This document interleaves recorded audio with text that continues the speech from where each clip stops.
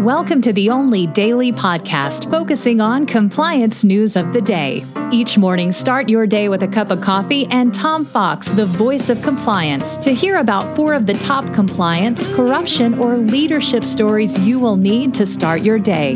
The Daily Compliance News is a production of the Compliance Podcast Network. August 19, 2020, the Just Kiddin' edition. First up from Dylan Tokar over at the Wall Street Journal Risk and Compliance Journal, an article on banks forming partnerships to fight financial crime. Banks have teamed up with governments in nearly 20 countries to more directly share real-time information on suspicious activity.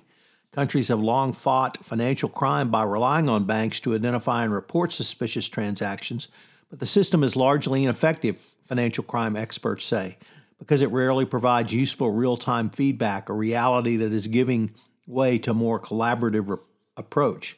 Over the past 5 years, governments and financial sectors have been teaming up to create information-sharing partnerships that facilitate a two-way dialogue on suspected financial crimes. When the parties can share information on specific cases or types of potential criminal activity they're seeing, rather the thinking goes, the industry can more effectively screen for suspicious activities.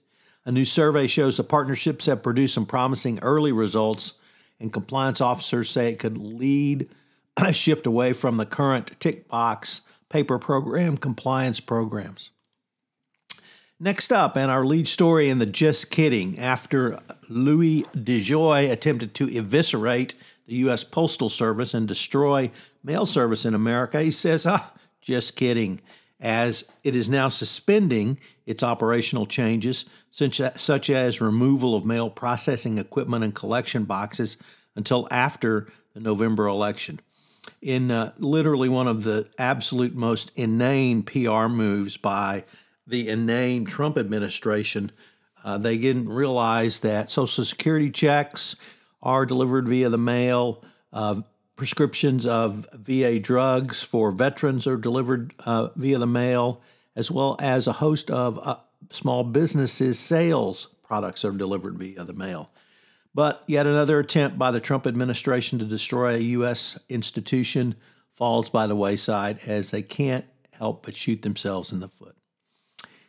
From the New York Times, an interesting article that a former chief executive chief of staff to the CEO of the NRA, Wayne LaPierre, is writing a tell-all book who claims the NRA is rife with fraud and corruption, and he calls Mr. LaPierre evil circus.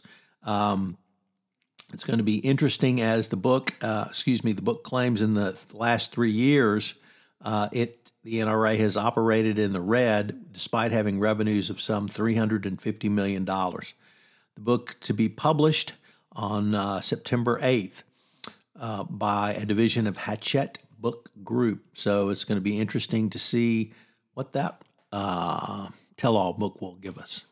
And then finally, for those of you who do not think CEOs have been working hard enough during the pandemic to continue to eviscerate workers, well, average CEO pay now $21.3 million.